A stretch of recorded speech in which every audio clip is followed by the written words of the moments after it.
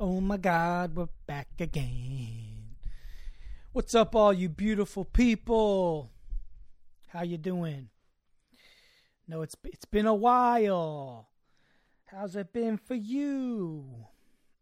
We're back here with another exciting installment of the Bartcast. It's beautiful Friday the 13th. Ooh, Friday the 13th. Woo! I didn't even realize that when I started recording, but here we are. This is not going to be a very spooky podcast, but hopefully one that you find exciting. I'm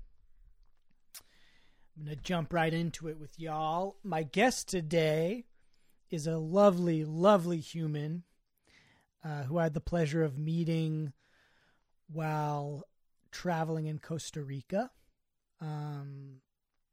We met at this restaurant bar. They were doing what was it? It was like a late Oktoberfest, I think, in this little town of Dominical on the west coast, Pacific side of Costa Rica.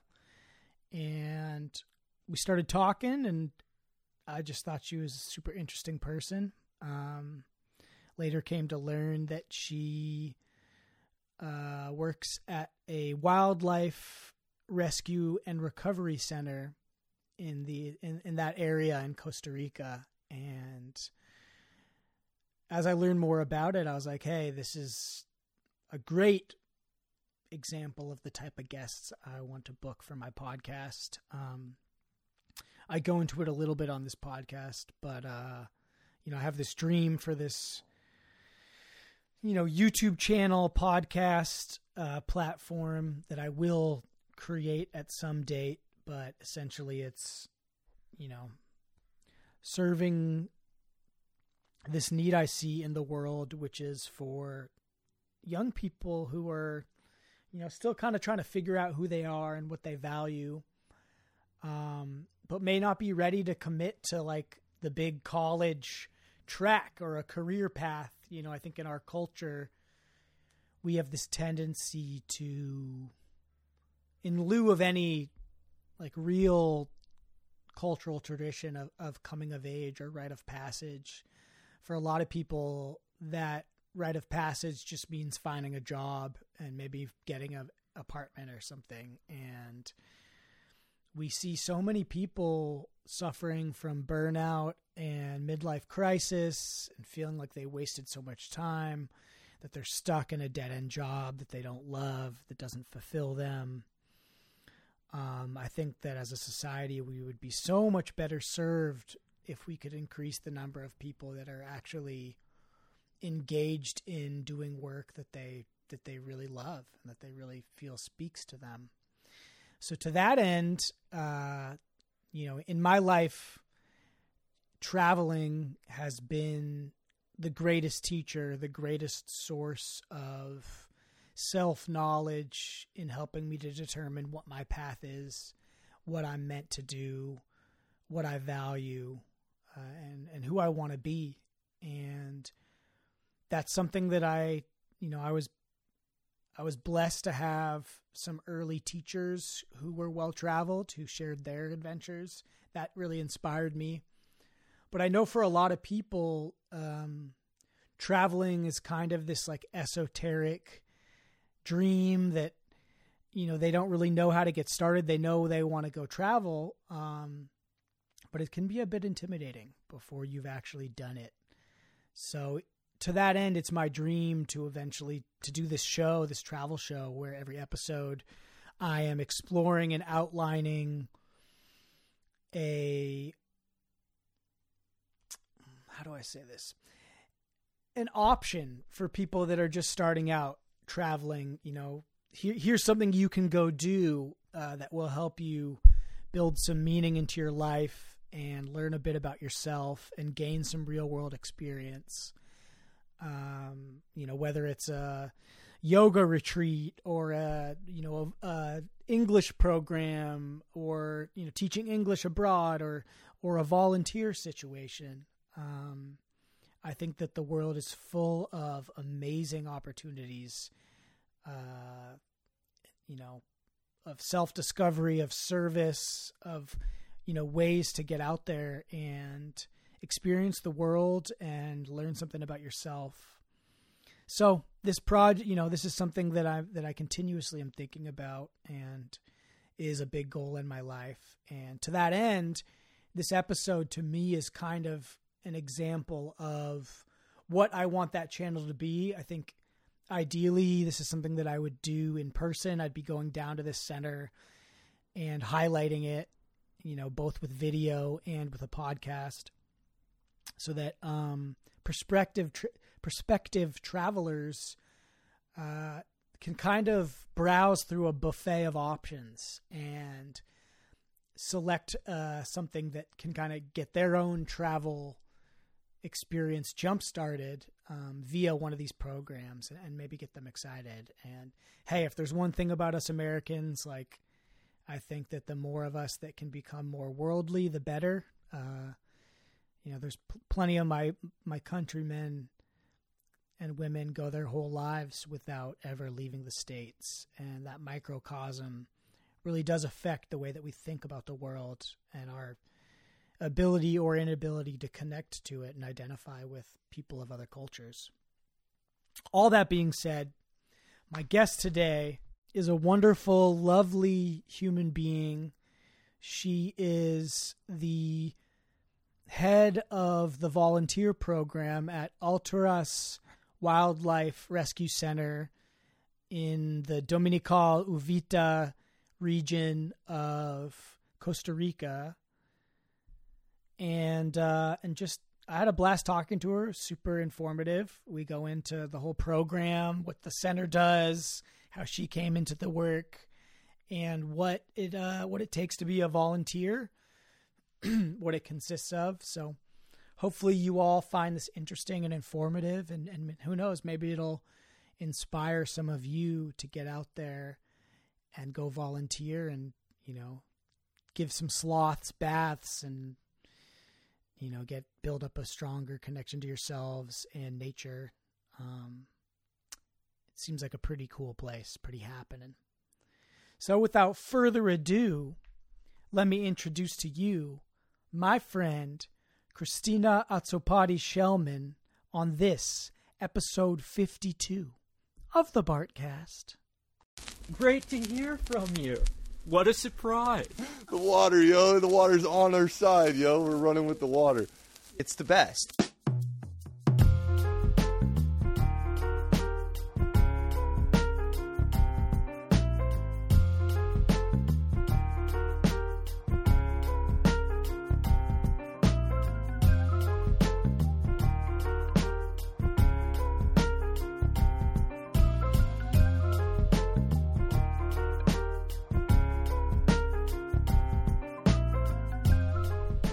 All right, Cristina Azzopardi Schellmann. Very good. Welcome to the That's Bartcast. perfect.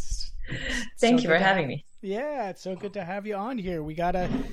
I've done now, I think two podcasts with people that I met in Costa Rica. So Oh, that's very cool. I'm stoked to have you on this one. Thank you so much for coming on. And Of course. Thank you for having me. This is my first podcast experience. really, Yeah. well, you're doing great already. You're a Okay. natural. Thank you. Thank you. So, as I just said, we're speaking. You're speaking to me from Costa Rica. Can Yes. you give my listeners just a little bit of context about where you're at, what you do, what your role is there, Alturas Wildlife Rescue Center? Because I think that would be a cool place to start. Yeah, of course. So, as you said, this is Alturas Wildlife Center, Rescue Center, Sanctuary, a little bit of everything. And we are located in Costa Rica on the Pacific coast, 7 kilometers south of a small little surf town called Dominical. We've been working for about 7 years. We've been established for about 7 years. Basically, our aim and our goal, what we do is we rescue any wild animal that's injured, confiscated, or orphaned. And our aim is to rehabilitate them or raise them and send them back into the wild. We have a fully equipped vet clinic on site and a full-time vet staff. So any kind of procedures, physiotherapy, acupuncture, everything's kind of done on site. And of course, sometimes animals are not releasable for a number of different reasons. So we also have a wildlife sanctuary. So that's where we offer them or provide the animals with refuge for the rest of their lives, the animals that can't be released. So primarily we have a lot of animals that have come from the pet trade. So in Costa Rica since 2012, it's actually illegal to have any native wild animal as a pet. So like 90% of the animals we have in our sanctuary were previously kept as pets, like all types of monkeys, parrots, and most of them in pretty bad conditions. And because they have been probably born in captivity or just have spent their whole life in captivity, they wouldn't really survive in the wild. And some of them have like paralyzed limbs or neurological disorders or just like aggression towards humans, so that you can't release them because they would try to kill any person they see. So what we do is, we kind of manage these two different centers on site over here. The main reasons why we get animals, the number one reason is road traffic accidents, unfortunately. We are located in a part very close to, it's called a biological corridor, so where we connect the north of the country to the south. And so there's so much wildlife here. It's a crazy amount of diversity. But unfortunately, having this big highway running through it, we get a lot of animals that are hit by cars. We also get a lot of electrocutions, which is probably something you guys don't really have the issue with in the States. Over here, the electricity lines are not insulated. So a lot of animals that climb, like sloths or monkeys, will use these electricity lines to get from one side to the other, but they're not insulated, so they get pretty badly electrocuted. We get a lot of pets, so people taking animals from the wild and keeping them as pets, and then these are confiscated. And quite a few domestic animal attacks. Actually, dogs and cats are the cause for a lot of species, wild species, to go extinct. So, for example, if a sloth climbs down a tree to take a nice poop, that's like the perfect time for someone's dog to run, attack it, and kill it or injure it. So we get actually a lot of those kind of cases.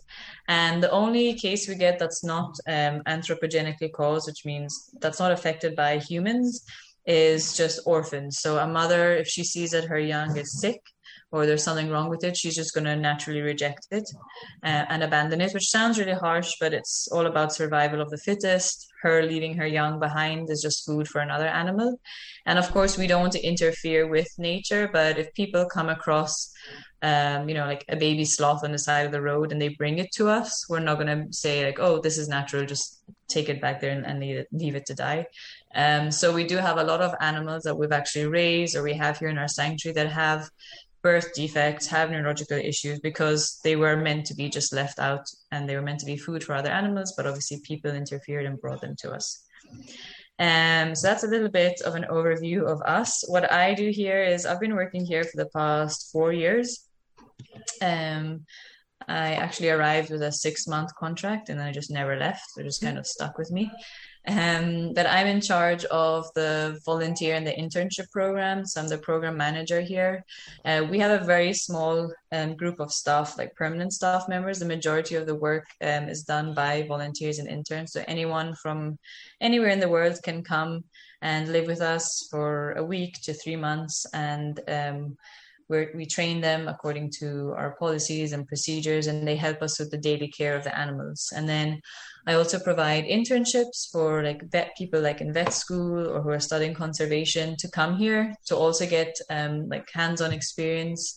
And we do lectures and workshops, and they also have the opportunity to carry out independent research. So it's kind of like they're helping us with the work, but they also get a lot of experience which they would need to go out into to work further in that field of study. Awesome. A worthy cause. Yeah, exactly.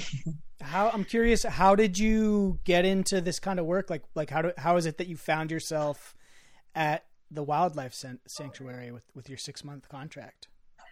Well, I studied in the UK. I have a master's in wildlife conservation. I have my bachelor's in earth science.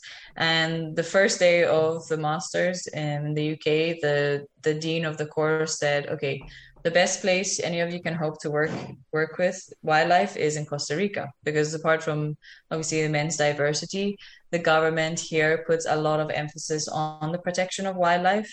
And whilst in other countries you obviously do have great amount of diversity, but it's always a bit of a struggle with trying to get things put through. But here we do have a lot of help from the government, not financial help, but they're the ones that are going and confiscating animals and bringing them to us. So I came here just to get some work experience. I was doing some research with sea turtles, with sloths, and then someone I actually went to university with was working here and she wanted to leave. So she posted and I was like, oh, I'll just try it out. And I came here and just kind of stayed on. I never really left. What got you into, animal conservation in the first place?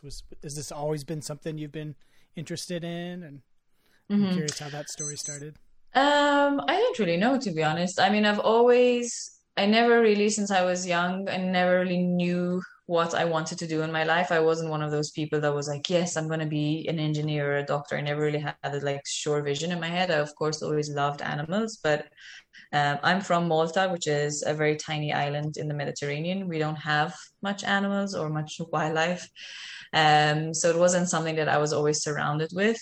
I went into university in Malta then, and I took part in this course that had just opened up called Earth Science, which was a very broad course on different aspects. We were studying soil and oceanography and a lot of random different environmental topics. And one of the topics was conservation. And somehow I was just drawn to it. I was like, wow, this is really interesting. And after I finished my bachelor's, I took some time off. I took about a year off and I traveled a lot of Central America, some countries in Asia and Africa, and I did a little bit of volunteering here and there, and I just fell in love with the concept of trying to do good, trying to make up for all the bad that's going on in the world. And then so after that, I just applied to some different courses in university. Then I got into the master's in the University of Bristol. And it was a very full-on conservation related course, and it was great. I learned a lot, and part of that we had to do our thesis, and I always loved elephants. There was something about elephants that I was always been drawn to. So I had no plan what to do for my thesis, and I was like, okay, I just want to do something with elephants, which is pretty hard to do in England because they don't have elephants. Yeah. But through contacts I eventually went to Thailand, but I was living in a very small community called the Karen tribe, very close to the Myanmar border, and I was working there with an English NGO. What they were trying to do was basically ecotourism, so kind of like how you go to Africa and you go on a safari, you pay money and you go out into the bush and you see wildlife from afar and you don't stress them out, you don't touch them or ride them, but you're just able to observe them and respect them from afar. This charity I was working with was trying to establish this tourism model in Thailand. So basically they were taking all the elephants that they were using for tourism. So, a lot of people go to Asia to ride elephants or to go to circuses. And so they were taking the elephants and their mahouts, which are basically their elephant owners, back into the jungle where actually the elephant owners are from, where they can be with their family. And people would come for 3 days, hike into the jungle with the mahouts, watch the elephants from afar, just a very simple ecotourism model. So I was there for a few months and I was studying the behavior. It was a very new concept. So I was studying how the elephants were reacting with the presence of tourists and when they were in there, and seeing if tourist presence had any impact on them, good or bad. And then, that's kind of where it all started. That's when I really got my first hands-on experience. And then from then I always had this dream to come to Costa Rica, and everything kind of just fell into place. That's awesome, man. Living with elephants sounds like they seem like one of those animals where because there's such a high level of intelligence and personality, I could see that really being like a journey of like self-discovery and reflection as well. Curious, like if you had any, if that provided you with any insights about your own humanity or your own role in this world, getting to be with these majestic creatures.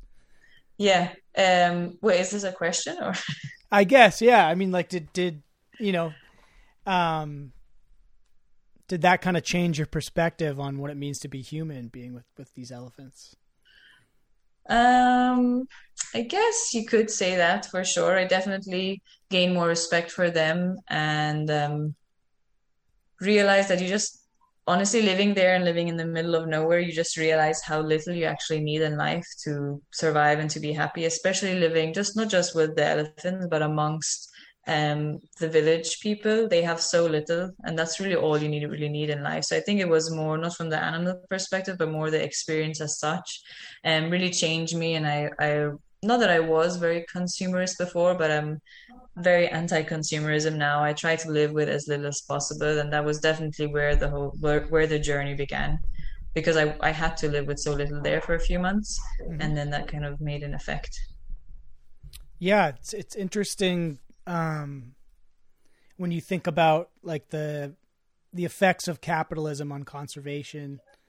You know, one of the things I've heard that I know is like a controversial topic, kind of, and it's not as straightforward as one might originally think. You know, getting back to what you were mentioning in Africa with these big parks, these private, parks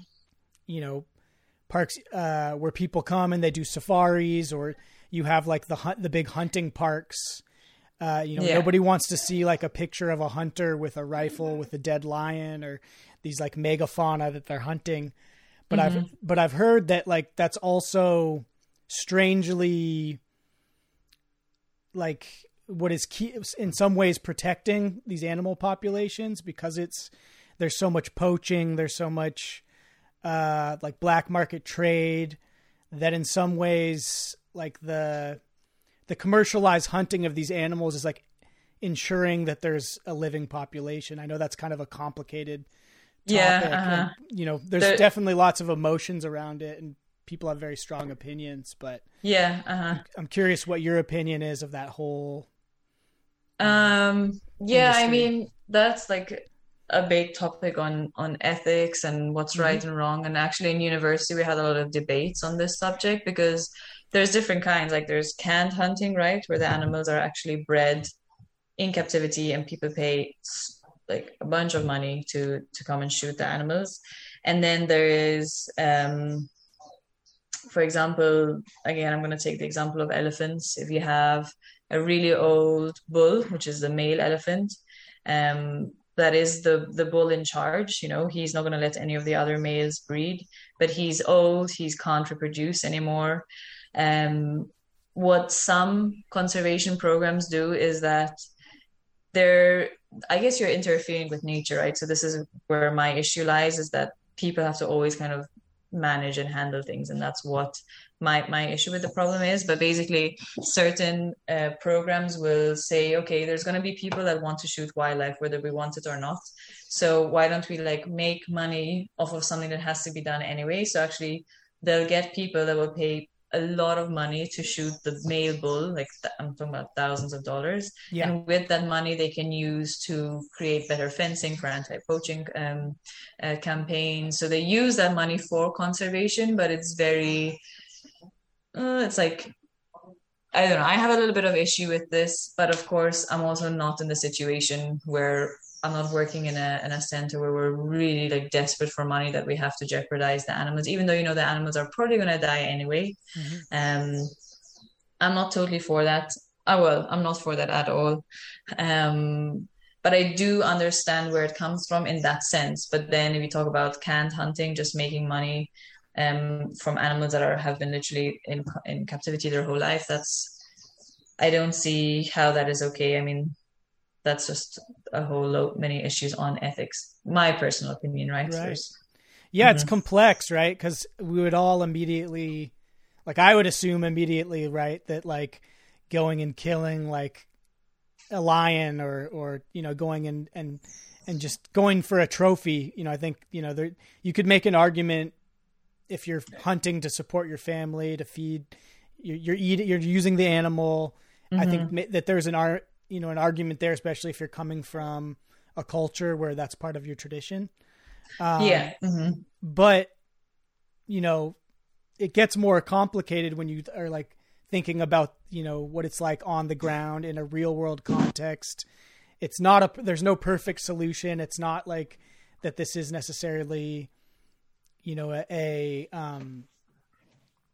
fully positive thing, but the irony is that imperfect system in this modern kind of capitalist exploited worlds might be the only thing right now that's keeping these fragile populations alive. And I think that kind of can be more complicated than people might first exactly observe. There's always so much more to the story than the surface. Yeah. And one of the things when I was traveling in Costa Rica and where I met you, I was on the, before I came to Dominical, I was on the Caribbean side and ended up visiting the Jaguar Center in Puerto Viejo. And when we did the tour, learned about the power lines, learned about the effects of basically humanity on these populations. And one of the things that really shocked me was how large the number of animals were that they were getting in like every week. I was thinking maybe a couple a month, like this, but they were getting like large numbers in like almost every week. I'm curious, at your center, what how many animals come in? Do you see coming in every week? What do those numbers look like in Dominical? Yeah, I mean, we are one of the busiest centers in the country. We get on average at least one animal a day on average. There's days like yesterday we got 4 animals in. Today so far we've only gotten 1, a hawk. It's a constant thing. And it's always like Murphy's Law. There's always going to be a day when we get 6, 7 animals, and there might be another day where there's absolutely nothing. And this is, of course, all the work on top of caring for the animals we already have. We have about, in total, about 75 individuals right now in the whole center, like including sanctuary and the rehab. But yeah, we get quite a lot. The number one reason why we get animals is the pet trade. It is the confiscations. And out of all the animals, it's parrots that we get the most. Just because of the amount of years they live, and if you look at a scarlet macaw, for example, which is the largest parrot species we have here on the Pacific, and they can live up to 70 years old. So a lot of these animals was probably legal to have them before, and then when everything changed, this is why we're getting a lot of confiscations. And we actually don't have space to accept any more parrots. So we'll take them in, we'll obviously care for them, treat them, and then we transfer them to other centers where they do have space for them, just because we are at full capacity in our sanctuary. Yeah. And how many animals are permanent residents of your sanctuary? We have about 35 permanent residents. There's obviously every now and then we add a new one. But for the most part, like I said, we try to release all the ones that we believe are releasable. So in the sanctuary, we have a few monkeys of different species of monkeys, squirrel monkeys, spider monkeys, and capuchins. Sloths, peccaries. We have an ocelot, which is one of the wild species of cat here. A crocodile. A lot of parrots. Anteaters, a little bit of everything, really. What's the in your experience, like, what are the most like labor intensive to take care of and maintain? Is there a particular species where it's like, oh, that's the really tough one, or these ones are really easy to work with? Or I'd definitely say birds. Birds are like very messy animals. They're also extremely intelligent. So apart from just cleaning and feeding them every day, we do a lot of emphasis on enrichment here. So enrichment are like items we give to the animals to keep them primarily mentally stimulated, but also physically stimulated. So something simple enrichment related that we do is we never just give the animals a plate of food. We'll take their food and like climb around the enclosure and hide it in different places so that they have to fly around to find it, or we'll do like puzzle feeders or hide boxes. And yeah, because parrots are so intelligent, we try to do a lot of extra enrichment for them. But they're just very messy, loud birds. I don't understand how people want them as pets. But they're definitely, and they have attitude, you know, if they don't like you, they're going to let you know they don't like you, and they'll fly on your head and try to peck at your feet. So they're the ones, especially I can talk about in terms of work related, that like the volunteers a lot of them are scared to go in with the parrots because they are so intense. Like those big knives on their face, you know? Oh yeah, exactly. And they can smell fear, you know. So when there's someone who's like a little bit timid, they'll know that that's the one they need to harass the most. But otherwise, all the others are pretty calm. Capuchin monkeys are they do it just to like mess with us, right? So they'll obviously we try to clean very well because we don't have a dirty enclosure that's going to attract rodents and ants. So the capuchins, we give them like quite a diverse diet, and one of the things we give them are red peppers, like, you know, the raw red pepper. Mm-hmm. And the capuchins will literally peel the skin of the red pepper into little pieces, drop it everywhere, and then they'll just eat the inside. So that's like fun with all the cleaning. It takes quite time consuming. Yeah. I'm curious what like on average what percentage of animals that you see coming in are able to be fully rehabilitated and released back into the wild versus, you know, animals that have to end up being permanent residents or move to other sanctuaries. If you don't take the confiscated animals into consideration, because majority of the time with a confiscated animal, they're not going to be able to be released unless they're really young and they haven't been with people for that long. So if you don't consider those, about 60% of the animals we receive we release. So we have about a 60% rate. Of course, we deal with death a lot of times, which people don't really understand. A lot of people are used to domestic animals like your dog and your cat, but we take this approach which is called conservation medicine.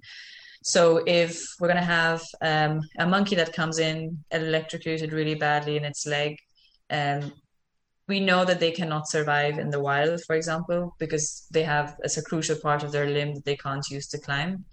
And we don't want to have the animals the animals we have in our sanctuary are there because we think that they can have a good good quality of life, even though they are in captivity.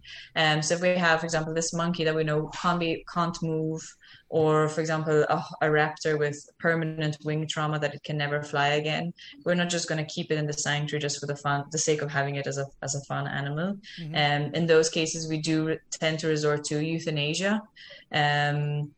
Also, just being able to grab a wild animal means that they're already so weak and so sick. So bringing them here, they're already kind of on their last limb. They're not like dogs and cats. They don't like people. They don't want to be around us. So the fact that some random person in the street sees, you know, an injured monkey and is able to grab it and bring it to us, we already know that it's generally not going to make it because it is so weak and so injured.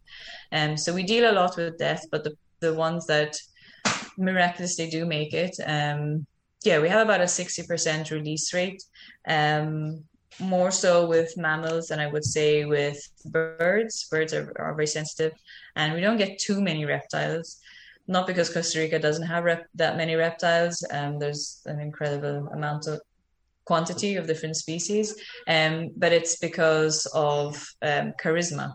So the majority of animals we're getting are rescued by just people in the street that come across them. And people are, of course, more inclined to rescue a bird or a mammal than they are to rescue a snake or a crocodile. I'm guessing you're not getting a ton of vipers. No, well, yeah, no. But no, exactly. And we get actually a lot of injuries with snakes, people like trying to machete them, trying to actually cut them. Recently, we just released her. We got a caiman that was attacked by a human, like with like literally prodded with a metal stake. They were trying to kill her, Mhm. and then it was all happening very close to the house of our biologist, and he like managed to like get her in, and she was in recovery for quite a few weeks, but actually last week they just released her. So it was a happy And story. for those of you out there that don't know what a caiman, and it's like a small crocodile, right? Yeah. I know. I learned about that when I visited Belize. Yeah. And we went to the Belize Zoo, and they were telling us all about the caiman, and it's a super cool place. Yeah, they're like a cuter, small version of a crocodile. That's a good way Yeah. to put it. Yeah. Yeah, that makes sense. Yeah, the charisma factor. Is that how most animals come in? Is that just people find them and bring them into you? Is that like the majority of the ones that you get? Yeah, the people. We also the police will bring animals in, and how Costa Rica works is there's this organization. It's a government branch called the MINAE, MINAE. It stands for a lot of different things. So they are the legal representative that they work with anything to do with the environment, whether it's plants, animals, wildlife. So they will, for example, when we go to rescue an animal, because we also go to rescue if someone calls and says, oh, there's this animal, we have like a jurisdictional area that we can collect animals from. If it's outside of that area, the Minai or we'll call them, and then they'll go pick the animal up and then bring them to us. So it's probably half, like half them, and then the other half is between us and just Good Samaritans, we call them. So just people that find animals and bring them to us. That's awesome. I mean, that's like one of the things that I was struck by visiting Costa Rica was, every country has its problems and its corruption. I know Costa Rica is no exception, but yeah, just visiting a country that like doesn't have a standing military. I think I heard the other fact was like 98% renewable energy. And then to hear that like you have like a police force that's protecting animals or helping animals is like another example of the country's ethos, which I think is, it's a beautiful thing. And I definitely experienced that visiting that. Most of the people that I met, most of the native Costa Ricans had this very environmentally conservationist mindset. I think most people seem to have a really strong connection in their minds between Costa Rica's economic status as a tourist destination and the necessity of protecting the natural beauty, the natural resource of the country. And I think more so than a lot of places, really linking in their mind how important for their own economy it is to make sure that this place stays wild and this place stays protected. And you hear about, you look on the map in Costa Rica and it's like, there's like one highway, right? Yeah, From exactly. East to west. Most of it is like wild, inaccessible terrain that's just rainforest. And, you don't see that a lot in the modern world with a lot of countries. No, exactly. And unfortunately, it is changing a little bit. And I worry that in, the next 10, 20 years, it is going to be just like a lot of other countries. But yeah, it's incredible, like to go from one side of the country to the other. It's only a few kilometers apart. But, you have to go all the way to San Jose, which is the capital city, cross over. It's like an 8-9 hour trip. When if you technically just cut across, you could be there in like, an hour or two. Yeah. Yeah. But that's a good thing, that they aren't putting infrastructure before environment, at least for now, we hope. Yeah. I definitely had to shake some of my Western, sensibilities about, I was getting frustrated when I was like, this is a 50-mile trip. Why is it going to take me 4 hours? Yeah, exactly. But exactly. I'm sure you've experienced this. Like, I grew up in a small town in the pretty rural area, pretty nature. And it was just a slower life. And I think that like, that's actually really good for the psychology to, I live in a city. I'm used to like fast pace, go, go, go. And, there's something to be said for the psychology that arises when you have to get a little more slow yourself down, get a little more in touch with exactly the natural world and nature, and that's something I really appreciated about being in Costa Rica. Yeah, for sure. Tico time. It's very special. Tico time and Pura Vida life. Everything is like, oh yeah, eventually. Yeah, and it makes for, I think, a greater level of happiness and satisfaction when Yeah, and just slow down, relax. You don't have to speed through life. Yeah, I'm curious.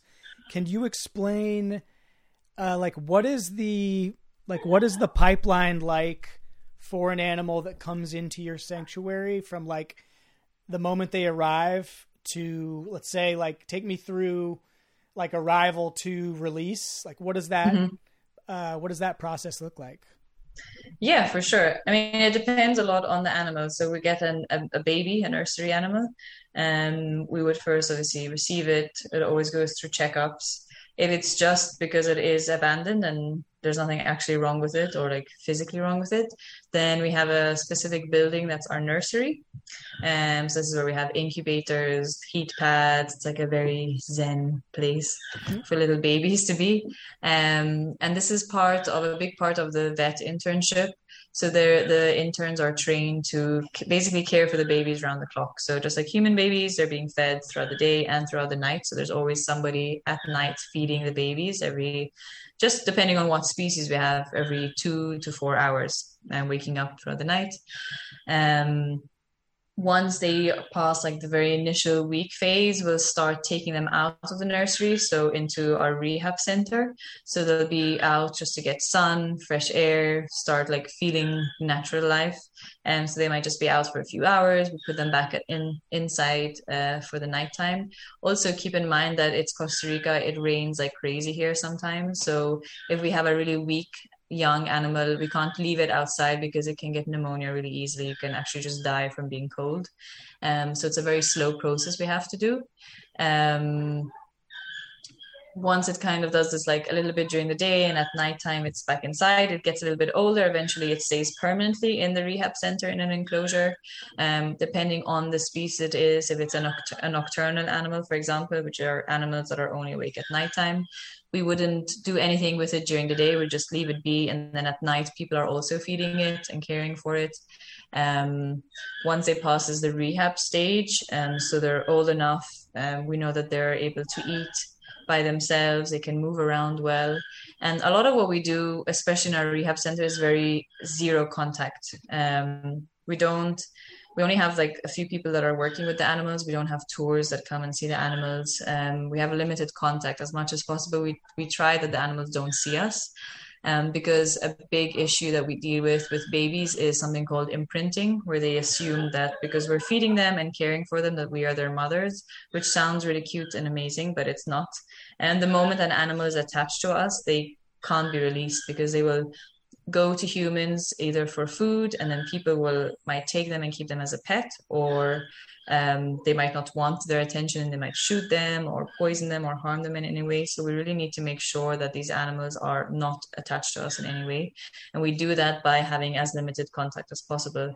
So when they're in the enclosures and we want to see how they're behaving, we use a lot of camera traps, which is, I have one right here to show you.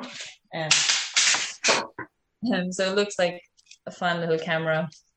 And basically it's kind of like a CCTV camera, but it doesn't play all the time. It's just activated with movement. And so we put these cameras, and like that, we're able to watch them, how they're eating, how they're moving, without us physically standing there and affecting their behavior. So sorry, I went a bit off track, but yeah, anyway. No, so after the rehab section, once we think that they're probably independent enough, we send them down into the jungle. We have larger enclosures that are further away from us, and those are what we call our pre-release. And that's kind of the last stage before they're released. They're bigger enclosures, so if it's a bird, for example, they can fly more. If it's a monkey, they can climb more. And there we're doing we're literally just going there, popping in food and leaving them, making sure they obviously have fresh water. And this is kind of like the last stage to really get them ready for life in the wild. So even like food we're giving them is going to be big, raw, nothing. We need to be sure that they're able to identify what they need to eat. And this is where we also do these kind of tests to see if the animals are releasable. And obviously every single animal is going to be different. If you have a squirrel, for example, squirrel is like one of the biggest prey items here. We need to make sure that they can identify what's a predator, so smell, sound. And we need to know that if they do see a predator, how do they react? If a snake all of a sudden enters the enclosure, do they jump up high, or do they just avoid it, or do they just like stare at it? If it's a prey, sorry, that was prey. If it's a predator, like if we have a cat in rehab, for example, we need to make sure that it's able to hunt successfully, because otherwise we're just throwing a cat out and it's going to die of starvation. So it's very species specific. And then we release the animal. Generally, we always try to release them from the area they've come from. So whenever we intake an animal, there's a lot of paperwork we do to like keep track of everything. Sometimes we get an animal like the caiman from a very unsuitable habitat. So the caiman was found very close to people's houses. So of course, we're not going to release it back there. So we do a lot of surveying of different lands to see if it's an available, suitable release site. And again, we use these camera traps to see if there's more of the same species. Of course, if it's a species that's very territorial, we can't release like a male into another male's territory. So there's so many different factors that come into place. And it's not just a one-person job saying, yes, this animal is releasable or not. It's generally all the staff. We have like weekly meetings. Sometimes we don't because we're busy, but we try to have weekly meetings, and it's a group effort saying if this animal is releasable or not. If it's like an adult, like today we got in an injured hawk. Obviously first we receive it, we're checking it out in the clinic. Generally the animal will stay in the clinic for a few days or weeks and under intensive care depending on how bad they are. This animal is going to be medicated every day, probably has to have physiotherapy done to it. And it's easier to keep it in a restrained space than in an enclosure where you have to run around every day trying to catch the animal to give it a little bit of antibiotics. But once it's past the clinic phase, the same thing. Then it's moved to the rehab and eventually pre-release and then eventually released. That's awesome. Mm-hmm. Yeah. So, one of my goals with this podcast or with a podcast, I had this dream, a few years ago, pre-pandemic. I'm a big traveler. Mm-hmm. I love, one of my big goals in life is to see as much of the world as I can. Mm-hmm. And I realized that for a lot of young people, especially in this country, when I was growing up, the idea is like you go to college, you go to university right out of high school, start your career, figure out who you are as a person somewhere along the way. And I know a lot of people in this country kind of go through the motions, and your rite of passage or your coming of age, for a lot of people in our culture is like, comes when you get your job, when you get your career started. That's like a big part of how people try to define who they are, and I think that there's an aspect of that doesn't always lead to like the deepest satisfaction with your life. You see a lot of people with, midlife crises, realizing they spent 20 years of their life doing something they're not really into, they're not really activated by. Mm-hmm. So, and I know that in the modern world, at least in the United States, college is becoming less and less, what's the word? I think it's less and less of an advantage to have a college degree, university degree in this country. There's still going to be fields that are specialized, the hard sciences, different, there are things that need certification, specialization, but I think for a lot of young people, there's this hunger to kind of figure out like, well, who am I? What do I care about? What are my values? And I know for myself, travel has been a huge teacher in my life of discovering like, what do I actually care about? What is the gift that I want to share with the world? What am I meant to be doing? How am I going to be happy? How am I going to make my passion a sustainable one? How do I support myself? So with all that in mind, I have this dream of producing a podcast and like a video channel that kind of documents as I go around the world. Basically me going around and discovering or shedding light on different places for people to visit, to kind of build meaning into their lives. Almost like a buffet of options for the 18 to 21 year old who is excited about some things, but doesn't really know what they want to do, and who has never traveled before, but who is interested in it. And I know, like, when you first start traveling, it can be a bit overwhelming. Where do I go? What do I do? There's so many options. There's a whole world out there. And so what I'd like to provide is like, hey, here's a whole, series of examples of places that you can go and volunteer or work or study or meditate, or, there's so many different cool programs out there. I really want to give people an opportunity to, to make it easier, especially with Americans. Most of us never leave this country. I think it would really benefit ourselves and the world to have more worldly people in this country. So all that being said, to me, this episode with you, where I've been thinking about it is it's a great example of a program that people who are interested in learning more about the world, learning more about nature, learning more about themselves. This seems like one of those great options that people can go and dedicate their time to a cause that's bigger than themselves. And this is all to like speak to the question, to talk about your area of expertise, which is this volunteer program.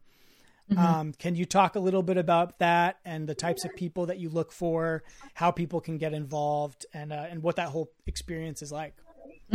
Yeah, of course.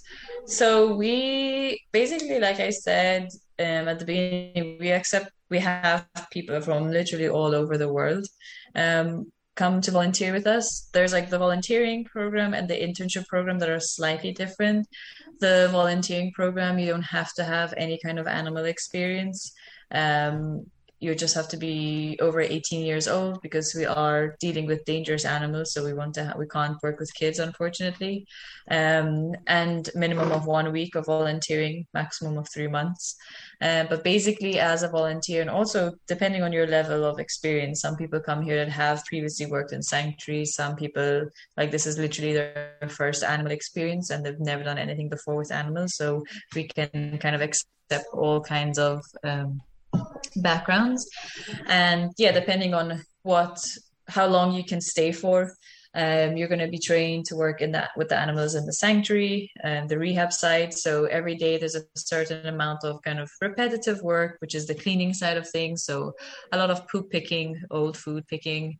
Then we present the food, so like hiding the food around, doing enrichment. We build a lot of enrichment things, and feeding the animals.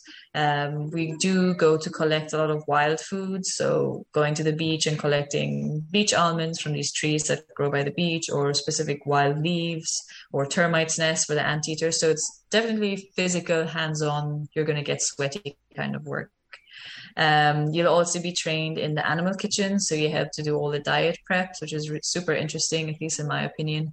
You get to learn a lot about nutrition and supplementation, and what one animal needs is very different from what another one needs. So that's a super cool part. Just general maintenance, so like fixing enclosures. We're in a very humid country, so everything kind of rots very quickly, breaks down. So all the animals have like perches in their enclosures, green things that we call browse, which are like bushes and branches. So these constantly have to be replaced, fixed. So there's that aspect to it. And then just being here, you get to be exposed to all the rescues and releases. So anytime we're called for a rescue, they'll come with us and just be there. Of course, the same with releases. Anything that's going on clinic related, they're allowed to observe and watch. So it's kind of like a lot, but it's a little bit of everything. And we just hope that people do go away with being more conscious about our actions, being more aware about what we do and our effect on the wildlife, and on not just wildlife, the environment as well, And then our interns, on the other hand, so we have wildlife husbandry internship and vet internships. The vet interns are, of course, for people that are studying to be vets or vet techs. And the wildlife husbandry ones are those who are studying like conservation, like myself, or zoology. And we get a lot of students that come from universities and they need to carry out a certain amount of weeks of practicals. So you're going to be helping with all aspects of the sanctuary, but they're given much more responsibility. So these are the people that are going to be helping to feed the babies at night. They all work on independent research projects. So if they're studying something in university or in college that they're really interested in and they want to get more experience with, then they can have the opportunity to do that here. We give them all the equipment they need. We do a lot of like lectures and workshops. So it's more like school related in that sense. They have certain criteria they have to fill and complete. But with both programs, it's definitely a lot of hands-on work and a lot of you're just exposed to so many different animals. We're not like a sanctuary that just accepts one species. We literally take everything. So you're going to get to learn a lot about the different animals that we have here and the different issues that we have to deal with. And yeah, apart from that, like we understand that a lot of people are also here on holiday. So they're not working every single day from 7 to 3. There's certain days in between the day shift. We'll take them to like nearby waterfalls and beaches and local markets. And then also after work, like doing like sunset surfing times and yeah, just going somewhere to watch like the sunset together. So it's like a balance between work, but also you are on vacation at the end of the day and you want to go out and experience the country and the nearby area. Yeah, I think the night I met you, you were kind of leading a group of, was it interns or volunteers? I got a sense that you guys have a really family aesthetic in the program. Exactly. Can you talk a little bit about what the culture is like at the center and what it's like, as a leader, how do you think about building that sense of community with the people that come? Mm-hmm. Yeah, I mean, you're very right. It is very communal based. The volunteers do live on site here, and I personally don't live on site anymore. But we have volunteer coordinators and an assistant that does. So everybody shares the same housing space. We have a cook who makes all our lunches and dinners. So we have like a big dining area and everybody eats together. And, some people are here for 3 months, which is a long time. And they might be, their first time traveling away from home. So you get like also some people that form really strong friendships and bonds. And we've dealt with a lot of people that cry when they leave because obviously you've been here for such a long time. But we try to... where they're literally involved in all aspects of everything we do. And then the fact that we also socialize with them and go out with them, it gives us like good sense of, definitely community. I'm sure, sorry. No, you go. No, I was just going to say, I'm sure you experience it here because the Costa Rican culture in general is very friendly and welcoming. You would never go to anybody's house and the first thing they do is they offer you food and make sure you're comfortable. And apart from myself, everybody else who works here is Costa Rican, and you can definitely feel that sense. Like our cook is like our grandmother. She's like, she's very young, but she's like feeding us all the time, and there's always like cakes and everything around. So there's definitely that nice sense of home feeling. Yeah, I was really moved by the Costa Rican culture. I feel like kind of what I observed as an armchair anthropologist, when I went there was like, here's this country it's like a country that decided that, look, we're going to build, I think I met a Costa Rican, they were telling me like in the 60s, the country like as a whole kind of made this move towards a tourism based economy. And, you go to some countries and there's, especially as like a first world Westerner coming into another culture, there's a lot of countries you go to and it feels like there's kind of an exploitation taking place, or that it's kind of you're entering into this other country and a lot of the people are isolated from the benefits of that tourism or of that, movement of people. And for myself personally, like that can be a difficult reality to to struggle with or to be aware of. When I went to Costa Rica, I didn't really get that feeling. Like I felt like most people I met were aware of and welcoming of that dynamic. It felt a lot more balanced as far as like the locals participating in tourism, the visitors coming in. I was learning about how much, the government provides training. There's job opportunities. It seems like a much more consensual and mutually beneficial dynamic relative to some other countries. I know that there's a very high standard of living relative to a lot of Central America and Costa Rica. It's one of the most wealthy countries in the region. And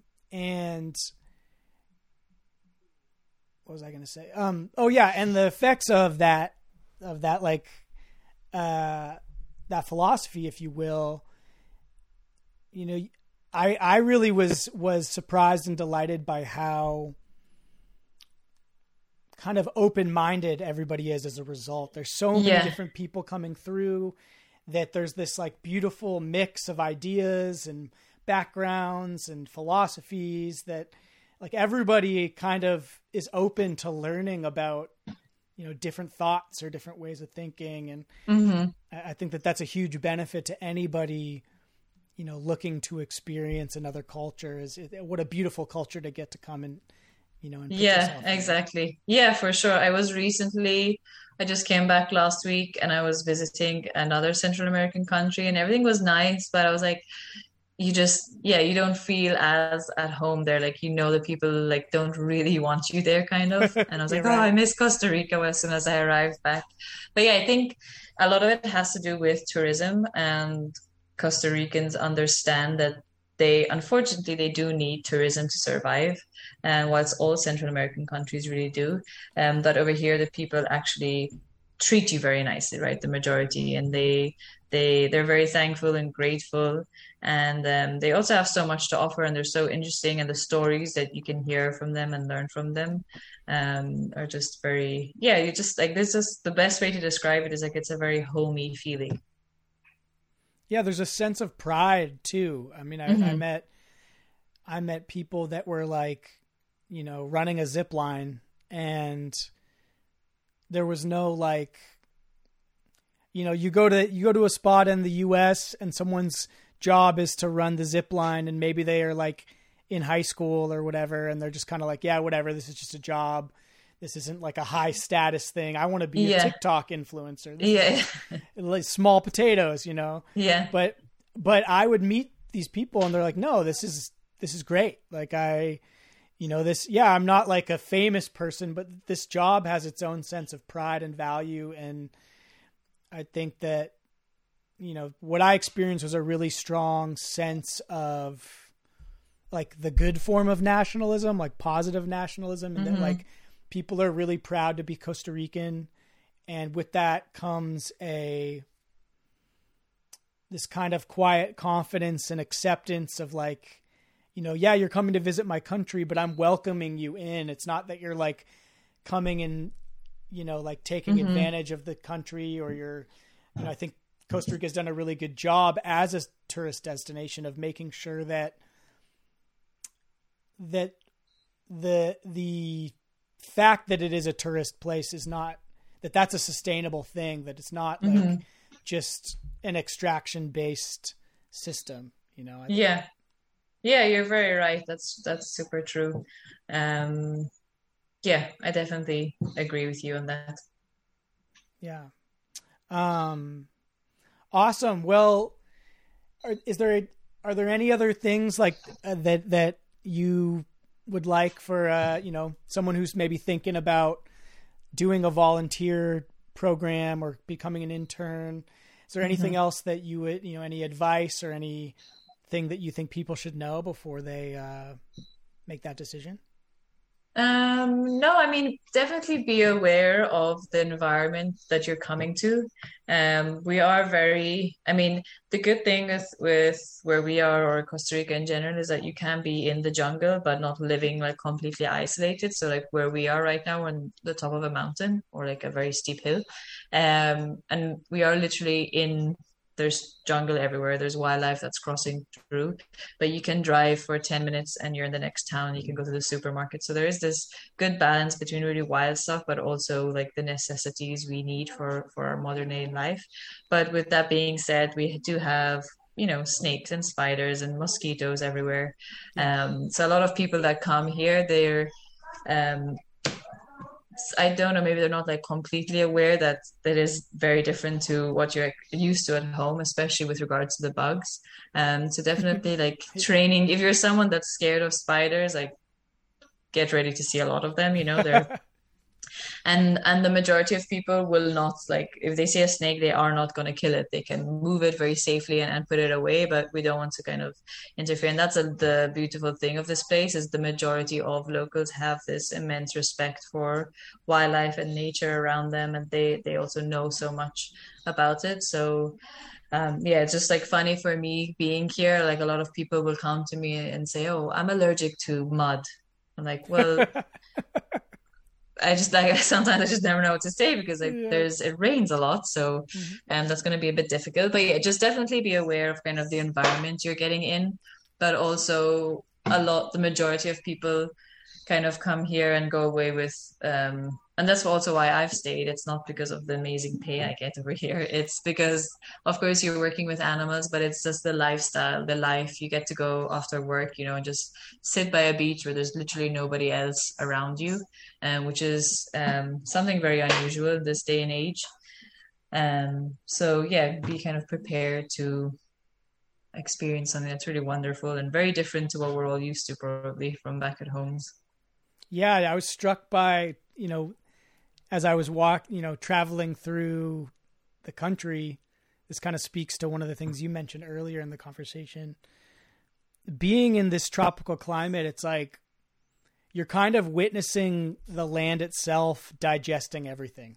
Yeah. Uh-huh. Like you put up a sign, you put up a bus stop or a building, and from day one, like the earth itself is like starting to break it down, starting to digest it. It's like being in a giant stomach, Oh my God, I've gone through so many shoes being here. Just the humidity just ruins everything. Yeah. Like technology, my laptop is like in a rave. There's like a bunch of colorful lines across it. So it's definitely like, it's a hard place to live in. I mean, like harsh in terms of the elements, but if you're like smart with how you treat certain things, then you're good.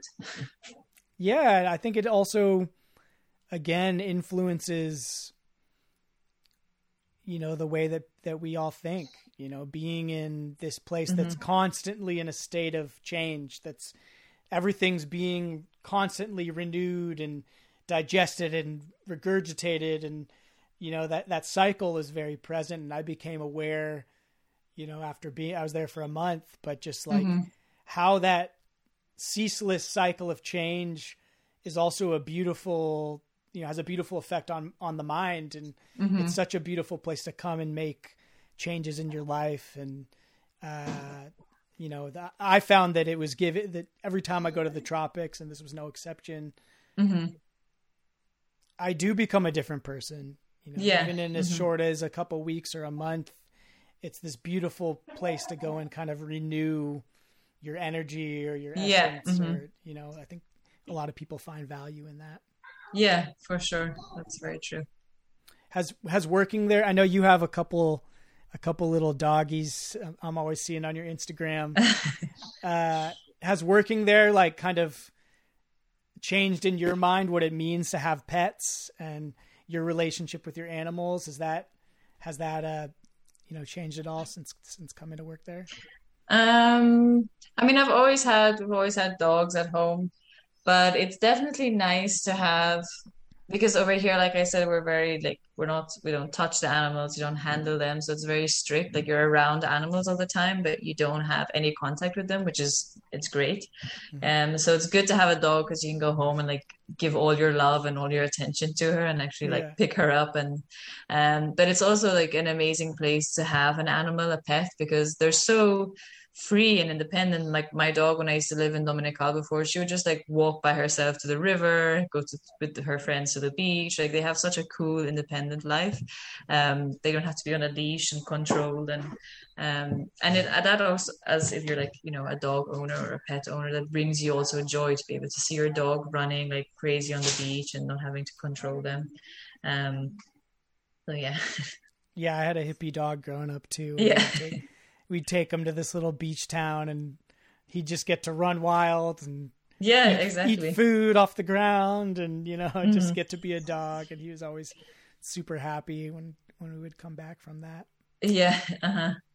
Well, thank you so much for coming on. I really appreciate, I know you're busy. I appreciate the time. Of course. Thank you for inviting me. This was great. Yeah. I want to just end it with, all my guests, I ask, if you want to be contacted, what's the best way for people to get in contact with you? Maybe if someone's heard this conversation, they're like, oh my God, I want to go do that. What's the best way that they can, start that process? What's the way that people get in contact? Yeah, I mean, for volunteering, interning, the best way is visiting our website. It's alturaswildlifesanctuary.org, and there we have all the information about the different programs we offer. If you want to volunteer, the first step is to fill out an application. There's lots of pictures and videos. You can also follow us on our Instagram. I'm trying to keep it updated whenever time allows me to, but we post a lot of videos and stories also about the work we're doing, the animals we're releasing, and just also like the things we have to deal with that a lot of people don't even consider when you're working with animals. So I'd say, definitely check out our website and visit us on Instagram. And I'm also managing the Instagram, so I'm trying to answer any messages or anything pretty quickly. What's the Instagram handle? Alturas Wildlife. Okay. Mm-hmm. I'll put the links to in the show descriptions. If anybody listening, wants to access that, I'll make sure that information is handy. Mm-hmm. Yeah. And really we have a pretty good response rate. Like there's always somebody checking in emails every 1 to 2 days. So we usually answer any inquiries pretty quickly. Awesome. Well, hey, again, really appreciate you coming on. And thank you for having me. It's good seeing your face again. And yes, same, likewise. I know I look probably way different than when less tanned for sure. Less hair in general too, I'm sure. Oh yeah, that's true. Yeah, I had nipple length hair the last time and a beard. Well, thank you so much, Cristina. This has been great. All the best to you. I know a couple people already that I'm going to be sending your way. So awesome. Thank you. Maybe they can come and volunteer and get to experience. For sure. That would be great. We always want new, different, diverse people. That would be awesome. Awesome. Well, have a great day and you too. Best of luck down in Dominical. Yeah. Thank you. Have a good day. We'll keep in contact.